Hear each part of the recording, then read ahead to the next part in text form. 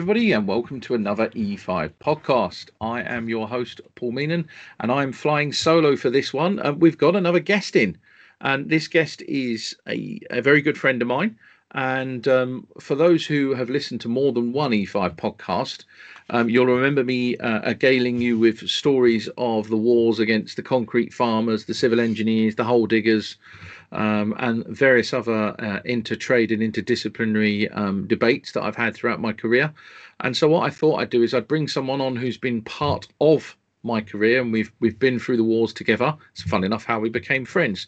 So welcome to the E5 podcast, Colin. Thank you, Paul. Glad to be here. And I am one of those certified hole diggers. That is me. Yeah. So there you go. The king of the hole digging, concrete farming community. This is me. We try to get a bit of steel in there as well, if we can. And then a bit of steel and glass goes a long way to making sure the job's finished. So it makes it look like we know what we're doing.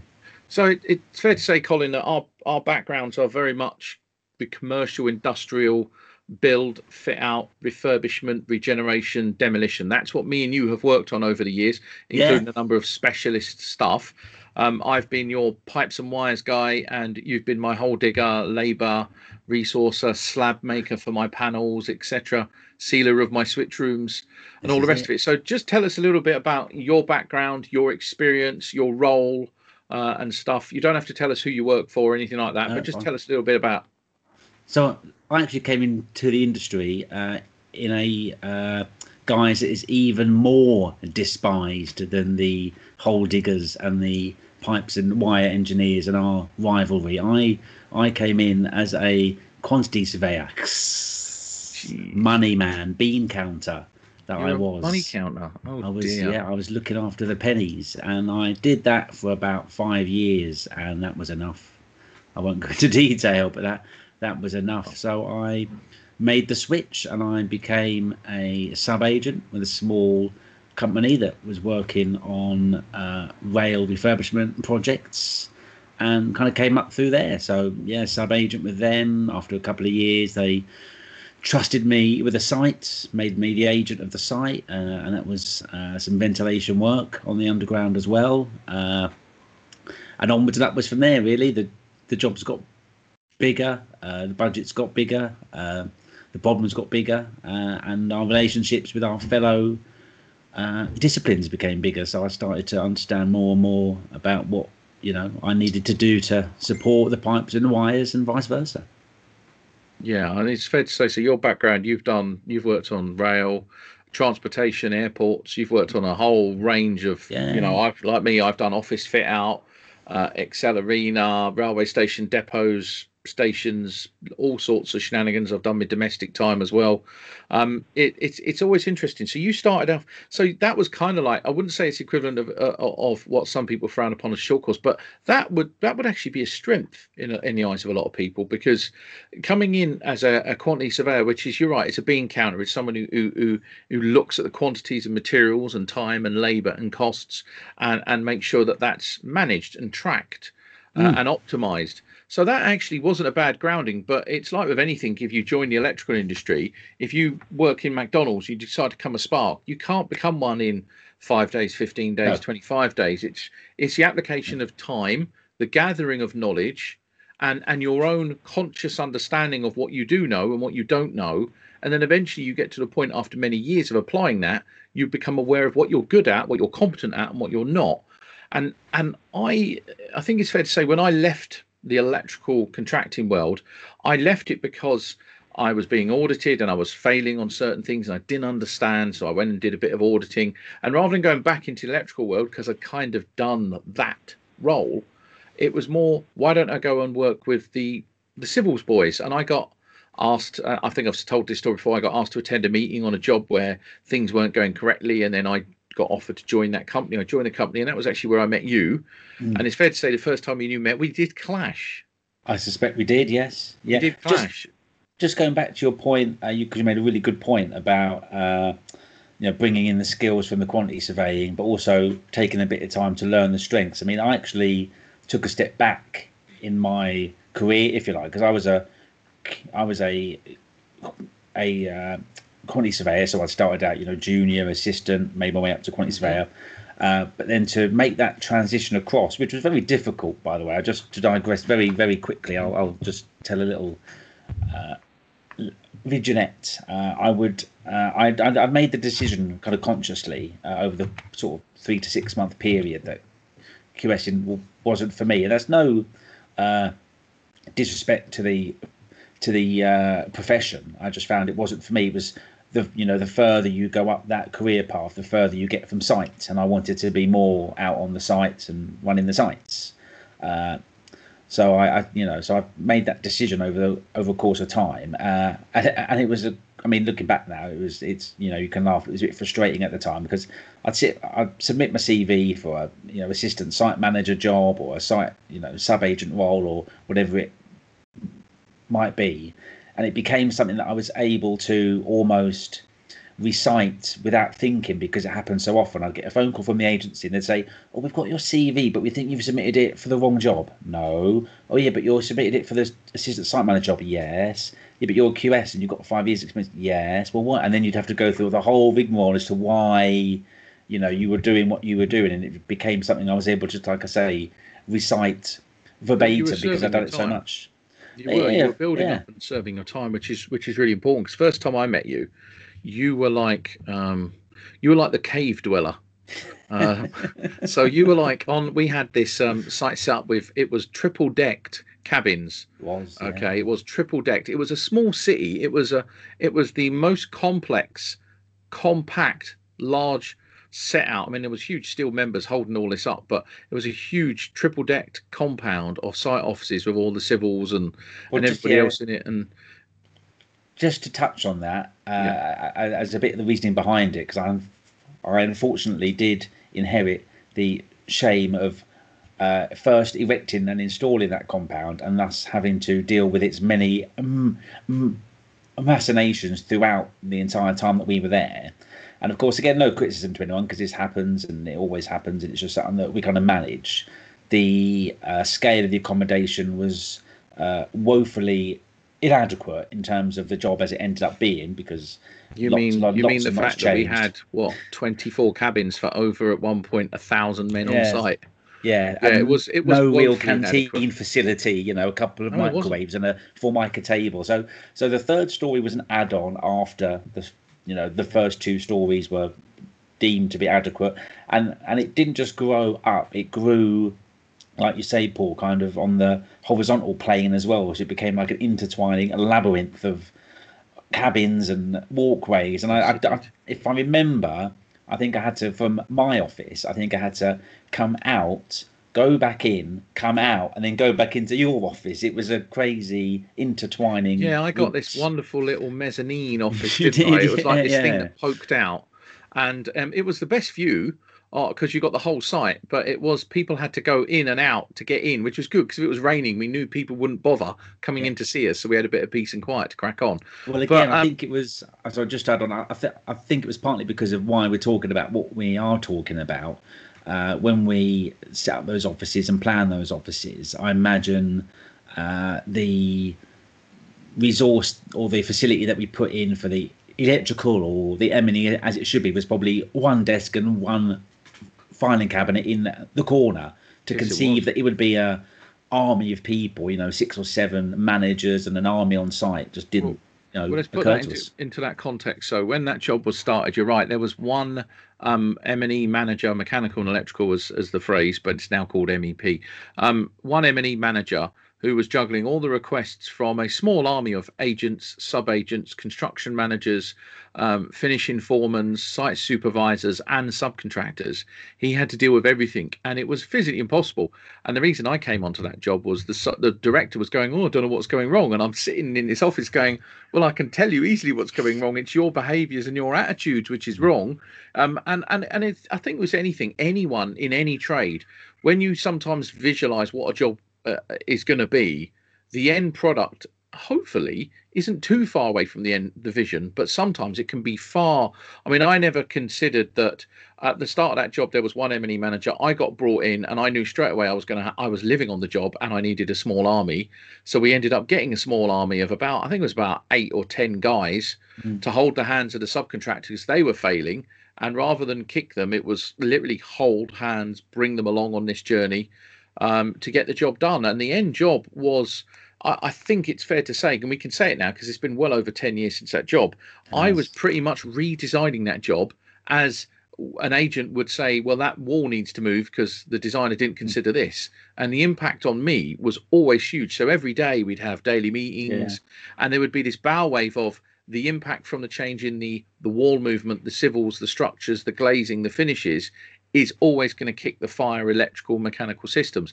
So I was on that job from start to when the actual railway station opened. Yeah, no, that was from the day I started, right, which was when the first piece of Unistruct went on a wall, to the day the station opened was 18 weeks. And in 18 weeks, I spent £16.2 million. I just assumed you'd been there at least like 18 months. No. So I was there. I was there for only that period of time. And in that 16, I mean, the first 3 or 4 weeks, I'd spent virtually nothing. But it was then I ramped up. I was living on that job day and night. As you were aware, we had a hotel booked across the room for me, which I stayed in for 2 nights of a hotel booking. That does make a lot of sense now, because if I start, because I was there for 2.5 years, which is why I probably just thought you were there longer. But of course, when I start to break that down, there was a period, because that job was originally conceived as being a lot bigger than it ended up, even though it ended up fairly big and very costly. It was even conceived as even more bigger, and I was on site for a long time waiting for design, doing survey work to inform the design, but not really much else. I mean, we sat around for nearly a year not really doing anything, and then when it became apparent that the larger scale project wasn't going to be able to happen, there was a bit of a scrabbling around with regard to what can we do, because we have to do something now. Everyone's here and we've already spent all this money, so let's put something in place. And you're right, so we were instructed to do, I think at the time it was probably a £9 million refurb. Ended up being about 20, of course, as these things do, and that was only for 9 months from the day we got that instruction to complete and then opening the station was at 9 months. So just on that, Colin, believe it or not, because I actually have I don't know if I ever shared it with you, I've actually got a presentation of the project that we worked on with all the facts and figures. So the total cost of that project was 65 million in total, which kind of blew me away that I spent 16 in so little time. But it's an amazing project because I've still got all the data, all the photos, all the construction shots, before and afters. I've got some amazing data. In fact, if anyone wants to see it, I think I put it on my LinkedIn profile under the job that I had. It's attached, on LinkedIn. I believe you can attach PDFs. So I attached the PowerPoint. I think you can, yes. Under the job that I had. This was at Morgan Est at the time, which is now Morgan Sindall. It's fair to say that was where we started working. Now, just on that, okay, so you've gone into construction management, you've done you've worked with civil engineers, you've done all the planning, you've done all the arranging, and it's fair to say that one of the reasons why me and you became good friends was because you were, as I'll go back to what I said earlier on, you were like the troll in the basement, because you were the go-to guy for everything. Anything needed doing, there was a finishing foreman, and then there was Colin, and that was it. And then it became on the M&E, go to Paul, and that was it. And it was like we were the people that were running around doing the planning and overseeing it and making sure everything happened.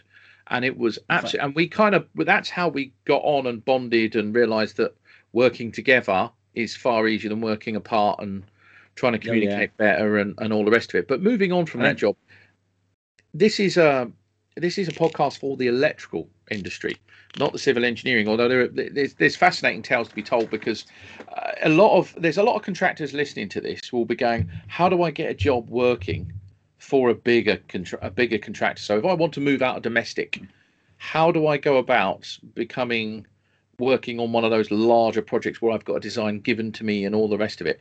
Do you have any advice or words for them? I think I do, because what I found, certainly in the sector that we work in, these sort of heavy infrastructure and heavy transportation sectors, is that there tends to be alliance on the civil engineer fraternity for project management.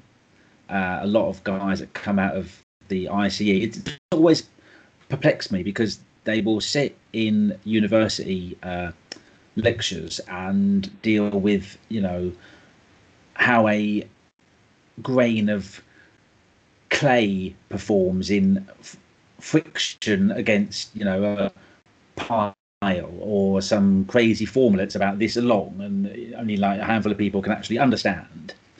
Absolutely battle and wrestle with it to get their M-Eng or C-Eng or whatever qualification they're going on, and then go into the workplace and just project manage and not use or deal with any of that stuff. So what I tend to find is we put a lot of people in charge of jobs at quite senior levels who won't have an electrical background, they won't have a mechanical background, they won't necessarily have had much experience either.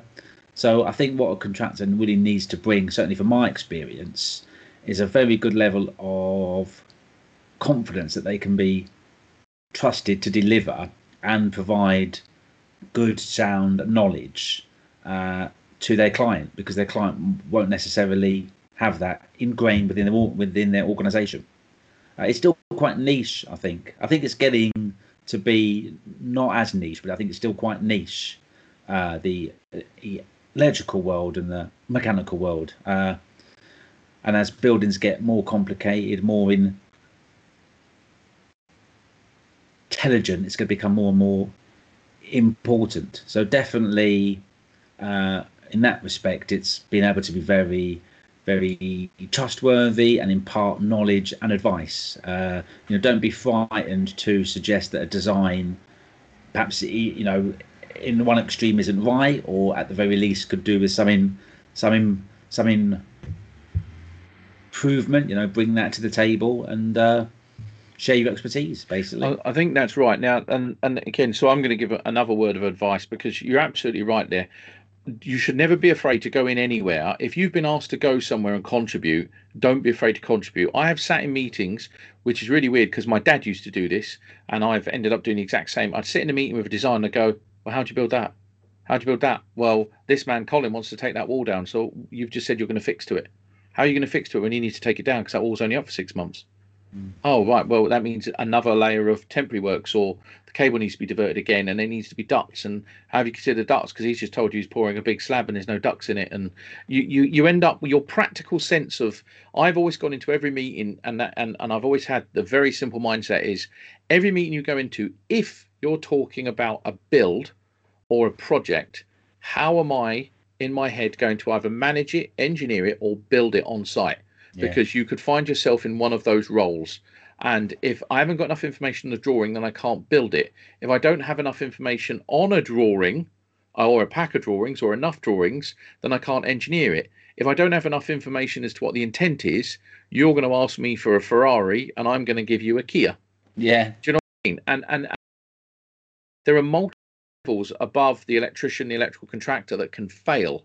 And if you're being asked to go in and support, don't be afraid to support, but make sure, and there's no shame in saying this, make sure if you're asked, get paid for your time.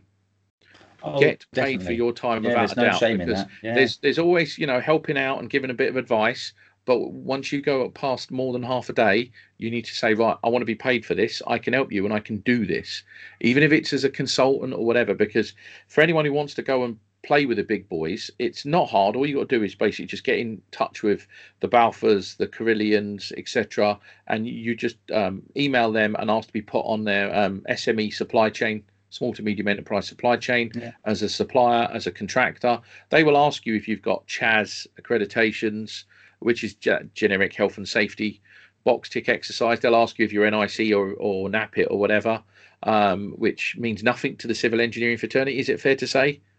Does the NIC or anything? I'd imagine, yeah. I mean, again, you're probably gonna be either having to deal with business development managers or supply chain managers or procurement managers who haven't got a back. Some of them won't even have a background in construction, might have a background in business, won't necessarily have a background in construction, and they might be your doorway into the company. So don't be frightened to, like you say, sell yourself, because like you say, Paul, some of these things they'll be acronyms and they won't understand them. Well, also these business development managers, as we use the term, they are effective. They're not salesmen, but they're the people that go out, say hello, do the engagement, negotiation, and they're the ones that try and win the work for the business to keep the staff employed. So they're generally reasonably well paid, and generally good talkers, I suppose. But they're also the first to get sacked if there's no work, because the books must be full for a major contractor. Major contractors, if let's say if I went to work as a business development manager for Balfour Beatty tomorrow, I have no doubt they would turn around to me and say, you need to bring in £1 million worth of work every 3 months. Every quarter, yeah. Every quarter of mechanical and electrical work. And if you don't do it, then you're gone.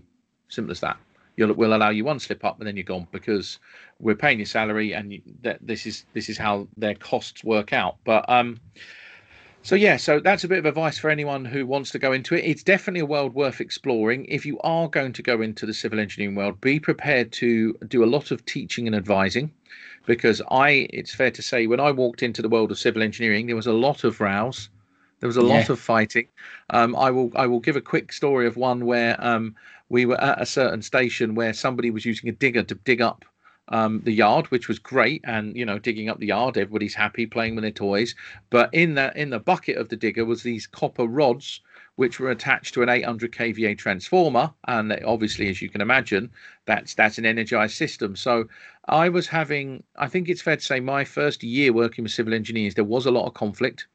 There was a lot of arguing, and the reason being is like with anything in life, if you don't know and that in I had to share my knowledge in a way that they understood it, and like eat, sleep, repeat, to the point where, I mean, it's fair to say that I would teach guys about earthing, isolation, electricity at work rigs, basic, but not all of it, but enough for you guys to realize, if you're working on an electrical system and I'm not on that job, do you have a safe system of work? Are you doing the earthing correctly, and stuff like that? I found helped me bond with a lot of the agents and a lot of the civils guys. Oh yeah, in that company. It was cool. I think if I could just add to that, I think awareness of facilities and installations on site and running the site is getting better, because of course the health and safety implications of not understanding those can be catastrophic. And the union as well. And the union.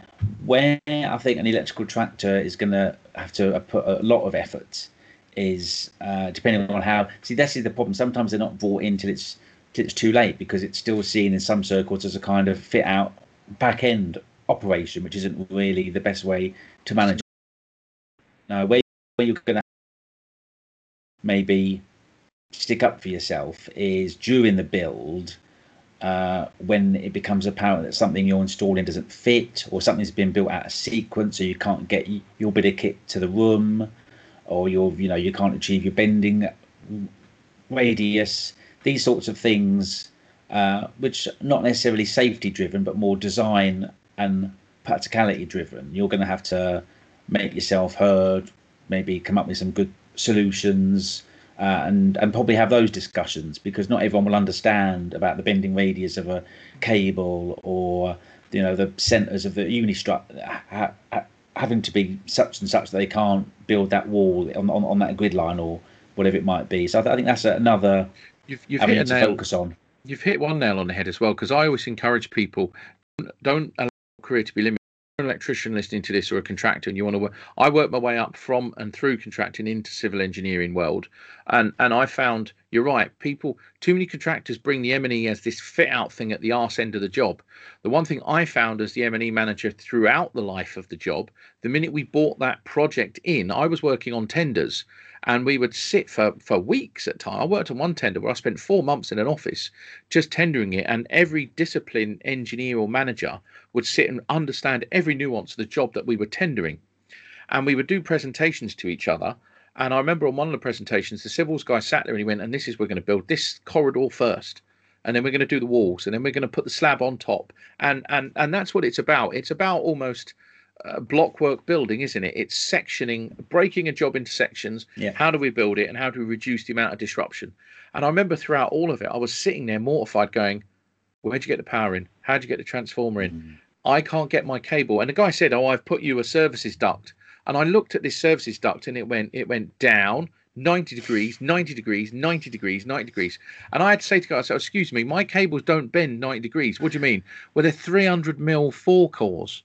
They're not going to give like that when you're physically installing them. They're just going to kind of swoop and sway and swoop and curve. You're not going to get a 90-degree bend on that, not without and it will damage the cable. And it was like a 150-meter run.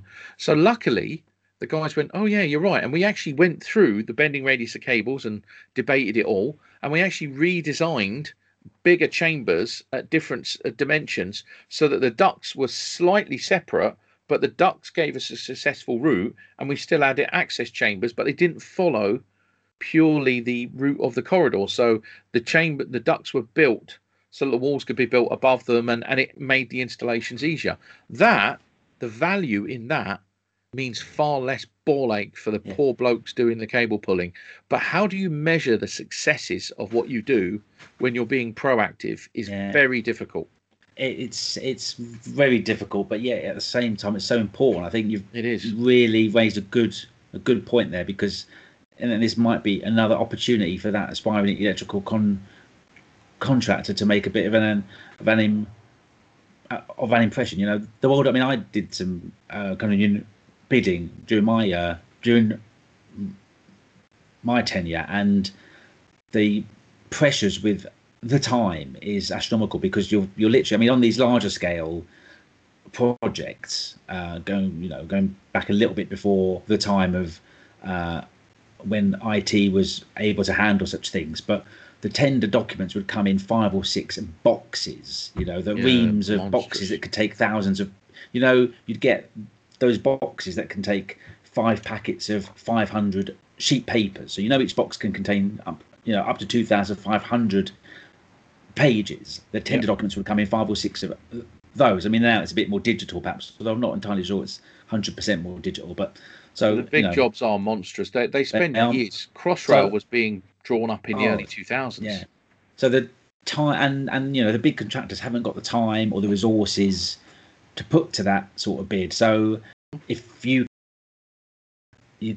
of knowledge and say, look, I'm gonna take off the section for you that deals with the electrical installation or some of the electrical design that we have to review, you probably stand in good stead. Certainly with that contractor.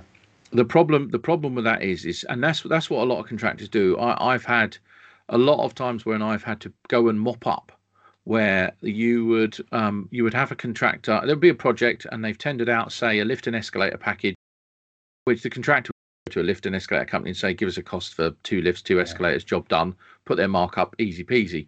But the M&E fit out, they would put a provisional sum or a tender together. They would then get squeezed on their tender costs, so their margins are absolutely minimal. But then the civils and the glazing and the cladding and the architectural finishes would impact the program of works, and this contractor would then lose money, and then I'd be brought in to mop up. And you'd just be like, it is so important, regardless, even if you're working on like a small mansion fit out where they do design work and stuff, it's so important to engage early on with any drawings that are produced, any architects, so that you can get your thoughts on how am I going to service this, and especially now, because if you look at like these mansions that are being developed in West London, never mind big office fit out, everything is smart. So you've now got fiber optics going around everywhere. You've got massive data cabling networks. You're having data centers. You're having smart controls, touch panels. You've got electrical building services now built into handrails. You've now got it built into glazing, where you can tap glazing now and it goes blackout. So it just puts an electrical charge in it, and it makes it like tints it. So you've got smart building, you've got this is the environmental efficiencies of buildings. You have to build stuff so it's sustainable, which is using smart technologies, grey water recycling, rainwater recycling, solar PV, measuring it, managing it, showing it. There's so much detail that you have to go from the concept. You have to have somebody with an electrical brain throughout the life of the project.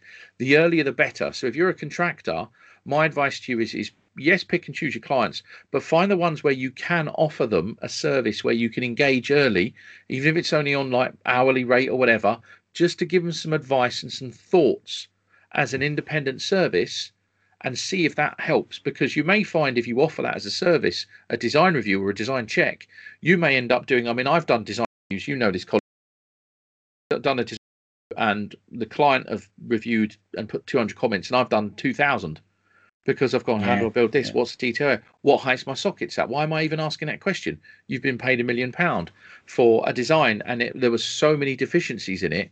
Or you'd get companies that would give you these cut and paste volumes of specifications that were, I remember one, I think the one we had for the station we worked on was, I think it was about 3,000 pages. And I think I was the only person that actually read every bit of it. Because when it came to snagging, I was going, but that's on page 97, that's on page 468. And nobody had read it. The little nuances that said like fuse spurs shall be engraved with whatever, they're not labeled, engraved.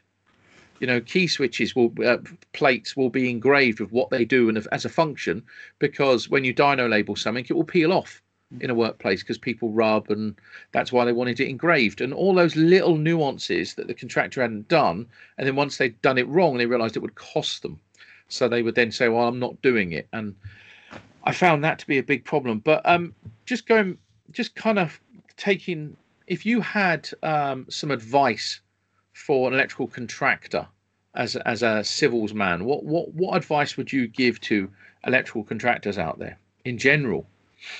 I suppose, I mean, generally, I suppose I would say, obviously, just bear in mind that, you know, those guys are going to have their problems, their design issues to get over, their challenges with the build. So, you know, take those on board, listen, understand, and then at the same time, you know, communicate your own in a professional, sound manner so that a joined up solution can be sought.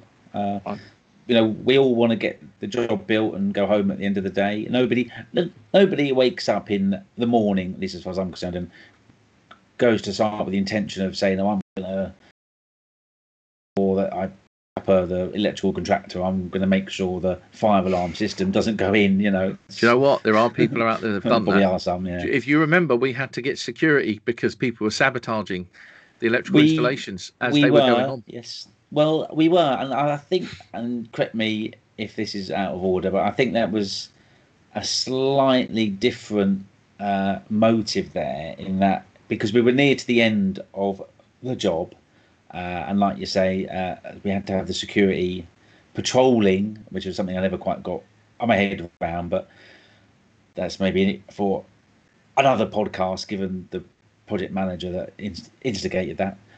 But my understanding was that that particular piece of sabotage had been undertaken with the motive of prolonging the job because it was coming to an end.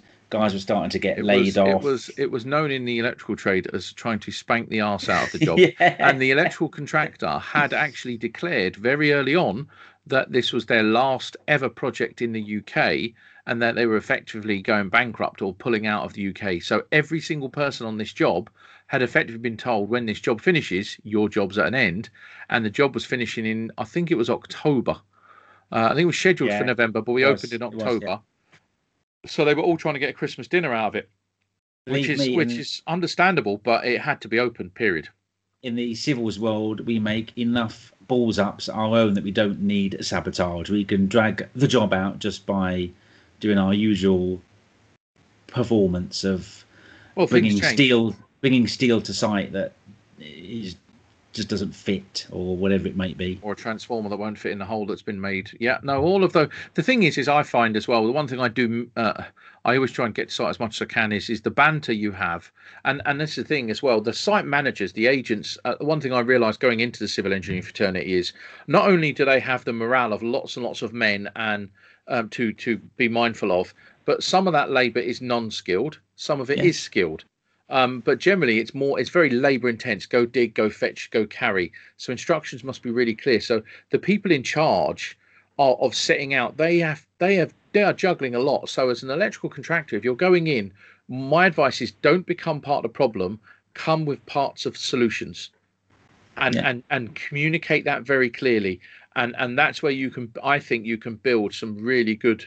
You won't be everybody's cup of tea. Some people are, and it's fair to say, Colin, there are people in the infrastructure industry who are bullies, who couldn't give a damn if you were put under a bus, who don't give a toss, who just want stuff thrown in. They don't care about the quality. They don't care about the paperwork. They just want to get it in, get it done, and move on, and just claim all the credit. There are some horrible people in the infrastructure industry, but there's also decent ones. No, I completely agree with that. I've unfortunately seen that, and I think we both have, both together and separately. I was just going to add that, you guys, the electrical contractors have got ideas. You're living and breathing this, so the latest developments, the latest ingenuities, the latest products. Jobs are won on ideas. Sometimes jobs are won on ideas and finished on ideas. So don't be frightened to bring those to the table, no matter how late in the build it is. But, I mean, Bank Station was won because the successful contractor came up with an idea to get people flowing through that station. They would build it for less. They didn't say they'd build it any quicker. They had an idea of how to get people through that station. They understood their client, what their client wants ultimately. I mean, obviously they want to have a project delivered on time, to budget, 0 accidents, all those good stuff that we all kind of work to. But thinking beyond that, when you've handed over the O&M manuals, given them the keys, finished the job effectively, what do they want then? They want to get people through that station as quick as possible, but at the same time having a great experience. And they came up with some ideas that helped that and were successful. Thank you very much. I was on that project team for a very short period of time. I was brought in to help get the Transport Works Act through, and part of that work was we were trying to look at the best value for the job. And one of the things I came up with was moving the high voltage transformer for the central line upstairs so that we could get the tunneling done quicker. And I had to then build, this is no word of a lie, I had to build a transformer exact replica size out of plywood. I then had to bring it into the station, into the area I wanted to put it in, document it, and write a report saying it can be physically done, to assure the client that it was worth investing in that. The client then signed off on the idea, which then shortened the length of the project by 18 months and saved us a load of money. And that was an idea that just popped literally. I think it was my second week there. But and that's with anyone. You don't have not degree, have to care enough to understand and say to yourself, how would I do that? How would I do that? And that's really important. Now, we'll finish this up with the conversation that's hopefully not going to get me and you sacked from our jobs and our careers. Anyone who knows us is listening. So the infrastructure industry is not in the best of state. It causes a lot of mental health problems. I think that's fair to say. It burns people out. I think that's fair to say. What do you see? And I have in my, and I'm going to say this out loud, I think one of the major reasons in commercial and industrial infrastructure contracting things go wrong is because of the way things are procured. So procurement is when you go out and buy something. You buy an electrical contractor's services for a project, or you procure an entire project. So I may want an office block built. So how do I procure it? Do I procure the contractor, i.e. Colin and Co., to design and build it? Or do I go get someone to design it and then Colin to go and build it? And there are various forms of contract you can engage with. And generally it gets very administrative, very time consuming heavy as far as management and everything else. And some of the contracts get so political and so awkward. The man with the spanner and the screwdriver or the shovel doing the work gets forgotten about. And so all that stress and pressure goes on him. And I've been on jobs where I've been told, right, you've got to go in, you've got to gut a room and you've got to fit it out. Fine, no problem at all.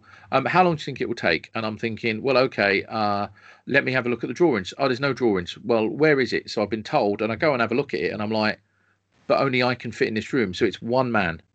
So it's one man and it's going to take him a couple of days to get the room. Well, a day to suss it out, 2 days to get it ripped out. And let's say another 3 days to get it all fitted out. and another day for commissioning, and you get told, no, you've got to get it done in 2 days. Well, how? Put more labour on it. Well, how? They won't fit in the room. Don't care. And then the wall of I don't care goes up. And you're like, but you're now physically talking X-Files. You're talking science fiction, fantasy. And I have found in my career, just being the person that says that won't work, stop, you're demented, has done me well. It's caused a bit of conflict, but it's never been in a horrible way. But it's let's just do the job properly and do it once. And infrastructure, I've kind of looked at the root cause of why this happens, and it seems to be procurement. We procure things weirdly and strangely, and things don't stitch together. If we look at Crossrail as a perfect example, because it's publicly documented, Crossrail procured the designs in the late 90s, early 2000s. They spent nearly a decade doing the designs. Fast forward to 2009, I think, I was on a Crossrail job where very detailed. And when it came to the electrical, it just had a bubble that said transformer for tunnel boring. That's it. I had to figure out all of the design myself and build the job and hit the deadline. Was that procured potentially well? What's your views on how electrical works are procured in general? I'm certainly inclined to agree, and I think there's another issue in that, to a certain extent, I think too much is procured as well, and this creates further interfaces that you wouldn't necessarily you could do without further disjointing. Yep. I mean, what I've found when I've been involved in the procurement is that you're looking for that one-stop shop if you can find it, and then that rarely exists. So, a big civils contractor will maybe procure upwards of 4 or 5 subcontractors to deliver what will ultimately be the entire electrical, mechanical, public health, HVAC sort of scope, and then try to manage that interface. And that's where problems will lie, because they won't have the expertise to manage that interface. And rightly regarding themselves, they've got to be able to deliver what they want to deliver and turn a profit at the end of the day. So that fragmented procurement can be an issue. If we can get either companies talking to each other better, or a bit more of a one-stop shop to manage everything. I know we've attempted that before. Well, the trouble is the one-stop shop led to the brown paper bag world of I'll look after you, you look after me, all that rubbish. That to me, I've had it. I'm not going to lie. In my career, where people have literally said, "There's your Christmas drink," and I've just gone totally mental, and that company have not. Well, they've not been around much longer. But it does still happen. The foolish and the few still do it. I think it's fair to say. Not me, nothing around me. I won't tolerate any of that. But it is quite scary that, and this is the one thing I see a lot of, the term "I must have value." You must demonstrate value. Yeah. Okay, so let's look at value. I know I can go and get a building built with, let's say, Colin and Co. Purely hypothetical, and I know you. I know the caliber of you, your staff, the quality of your work, the admin, the paperwork, everything. I know I'm comfortable with you. I've worked with you before. But now I have to demonstrate best value, so I've got to get 3 quotes. So I then have to spend a massive amount of my time going to 2 other contractors, putting all these documents out, getting them in, reviewing them, scoring them, assessing them, interviewing them. Now that could take me another 3 months on my time. Yeah. Now that 3 months of my time, you may tender the work, let's say purely hypothetical, £1 million, and everybody else may come in at, say, 900 grand, 1 million and 1.1. So I turn around and say, well, I'm going to give it to Colin and Co. anyway for £1 million because they were better anyway. Or if I go with a 900 grand one, have I saved 100 grand, or have I wasted 100 grand on me and my team in 3 months delays and salaries? So I'm not actually saving any money. I've just gone with the cheapest, who are then going to look to squeeze that further under the guise of value. Anything I have a document, they will turn around and say, well, I didn't price for that. That's an extra. When we were studying procurement in our various guises, one piece of advice was, I mean, it's a bit difficult if you only go to 3, but it is such hard work putting together a package. 3 is or is fairly understandable. 3's a minimum, isn't it? It's normally Yeah, 5 now. 3 is a minimum. 5 is ideal. Although I'll tell you one little story about how that didn't work briefly. But we've always told throw away the most expensive and the most cheapest, and then look at what's left, because there's something wrong with them. But yeah, but just touching on one of your points with the effort, of course. When I worked in that field, if we wanted 3 quotes back, we'd have to send out 6 packages, and there's so much work to put together, because there'll be companies, and this is probably another piece of advice. If you say you're gonna, I know it's difficult with a client, you don't want to upset them, and you want to be able to keep them, sweet for future work and everything else. But believe me, certainly as far as I'm concerned, there will be no black mark put against you if you, for whatever reason, don't tender a particular package. If you're too busy, or you haven't got that skill set, or it's, geographically it doesn't suit you, whatever the reason, if you don't want to tender a particular package, say so, because there's so much work to put together to send it out and not get anything back, or get a 1-page letter back saying we can't kind of price this for XYZ, it's demoralising. So if you are approached by a bid team with an inquiry to price a particular package, just be upfront about what you can do and how you can do it. Just on that, Colin, if for those who are listening, by the way, you probably, if you're wondering what goes in a tender return, so basically a tender document is where the client will say, here's a load of surveys, here's a load of reports, here's some buried services reports, here's some trial holes I've done, here's some hand trace and tag reports, here's what I want you to build from an architectural, so the visualization of it. That could be 100 drawings. And also here's the sequence of what my architect thinks it can be done. You're then asked to put a tender together with a proposal. And that's what it is. It's a proposal. It's we, Joe Bloggs and Co, understand and receipt all the drawings, and you reference every drawing you've received, period. Because the last thing you want to do is send a tender in, and then the client comes back to you the day after and says, you've missed 500 drawings, or you've missed all of this. So you have to reconfirm back to them what you've received, and then say, right, so we see this as program, it can be done in 18 months, but these are the options you've got. This is how we're going to physically do it. The civils will be done by this with our supply chain. We will do it like this with 2-man teams or whatever. And you literally just narrate as if I was telling you a story of how I built a job. You narrate that, and you just make sure that it has a systems approach. It means you don't just go, I'm going to dig a hole and fill it with concrete, put some steel and glass in, bosh, you'll get what you want. A systems approach is, when I dig the hole, I'm going to look to put foundation earthing in. Because the electrical guys will need that. When I do the concrete pour, it will have the structural strength to carry a transformer, because we believe, worst case scenario, you're going to need some transformers on the 10th floor, or do you know what I mean? So you think about everything as a joint up, demonstrate your competency to the client. Now, as a client, I use a scoring of 60-40. So 60% is technical and compliance of bid, and 40 is cost. And I've been able to do that in my last 2 roles now, because if someone has the competency and the ability to understand the role and the technical people, they should be able to win the job on that, the quality side of it, rather than just, because if you do 50% cost, whoever comes in cheap is going to win it. Because the commercial people just go, he gets 50%. Well, all the rest of them only add up to about 40. No, he gets it. And it's an argument. If you genuinely get people who understand it, they'll win it. One other bit of advice in this podcast as well is the terms, the roles.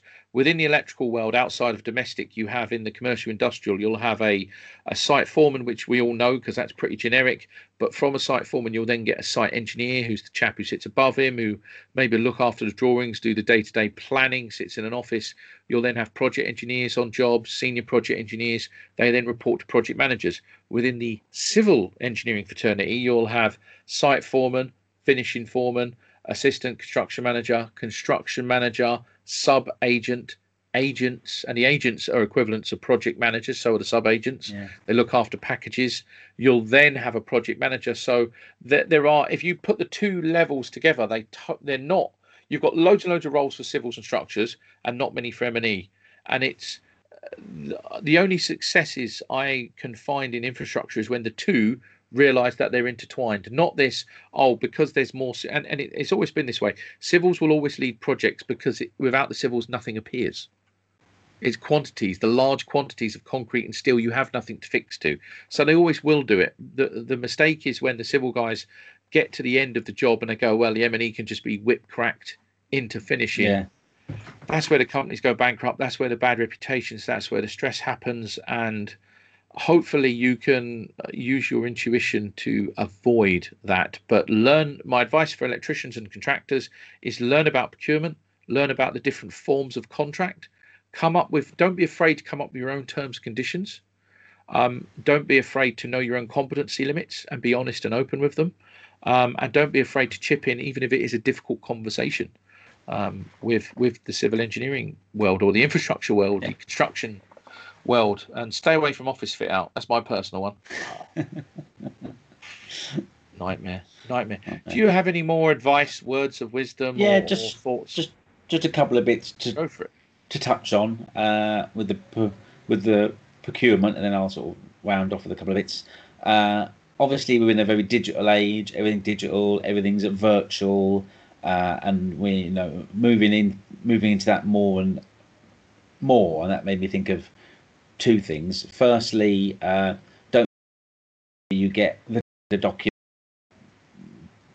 Google Drive or on a CD-ROM or whatever it might be, that any less work has gone into it just because it isn't churned out of a printer at the end and couriered over to your office doesn't necessarily mean it hasn't been an absolute ball ache to create and produce and value every piece. Like Paul says, the surveys, the drawings, the reports, everything, to spend as much time as you can picking through them.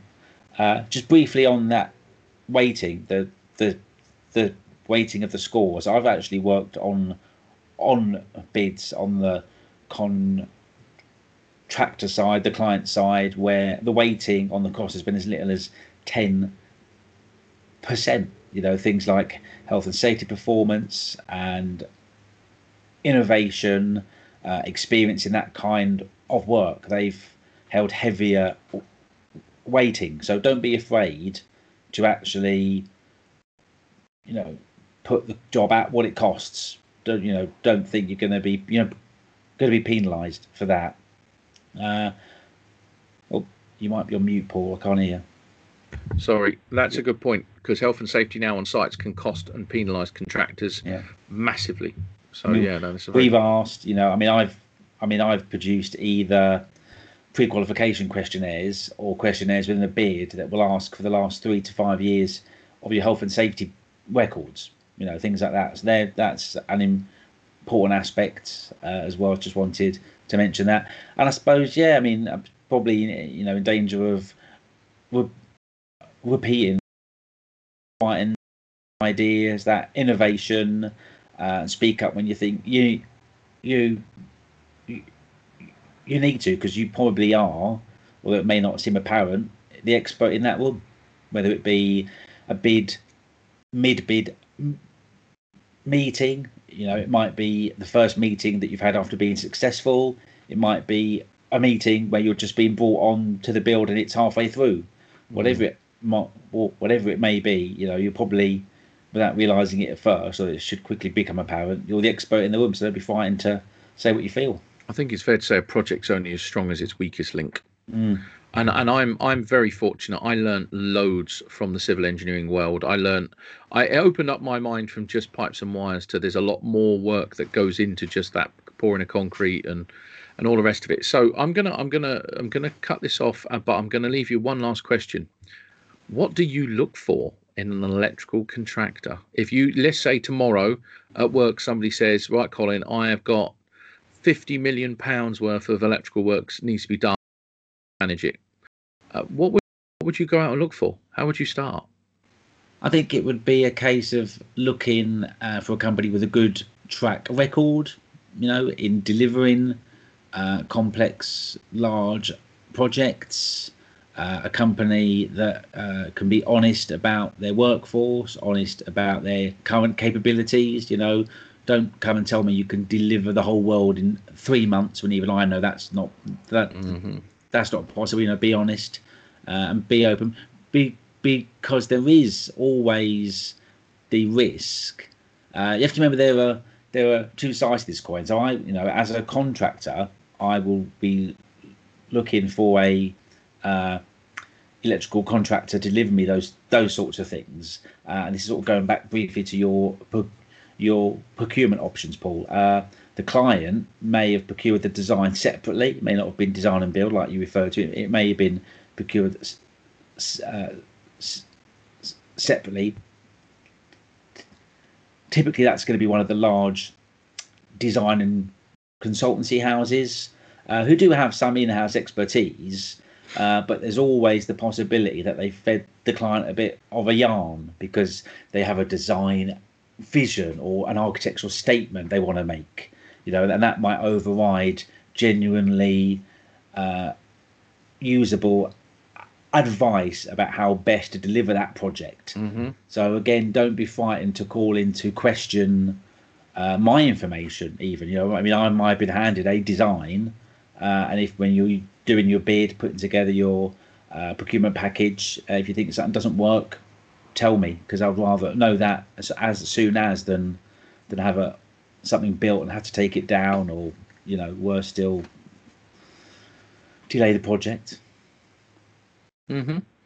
Okay, all right. I think that's about it for me. If it was me doing it, first thing I'd look for, again, yes, attitude, honesty, workforce. Do they hold any professional accreditations? And I don't mean NIC registered. They can be, but as a client, that doesn't really. The badges the supply chain hold don't really mean that much, to be honest with you, because generally the clients will ask for what they ask for. It's more about their attitude and can I work with them and can they deliver? That's what construction infrastructure. If you go into the infrastructure industry or construction in general, you've got to have a I will deliver mindset, and you've got to have a collaborative mindset. You've got to have a I can de-risk the client mindset, and not just a lash it and crash it in and silo thinking. If you go in with a silo mentality, you're going to fail. Think about repeat order business. You want to work with this contractor again and again and again. Don't think of it as a one-off job. Or you may think of it as a one-off job if the client's a scumbag. Well, obviously is a possibility. We know that misery. We have had that misery as well. We've had the misery of clients interfering constantly in us trying to build stuff, but that's another podcast maybe for another year. Right, Colin, thank you very much for your time, sir. We'll end it there. This has been a little different one for those who normally listen to us, because we really are covering quite a diverse range of subjects in this series. So that's really it. Thank you very much, everyone. It's nearly Christmas time, so batten down the hatches. Colin, thank you very much for your time, good sir. And as per usual, thank you very much for listening. Thank you very much for watching. And until the next one, take care of yourself and each other. Bye-bye. Bye.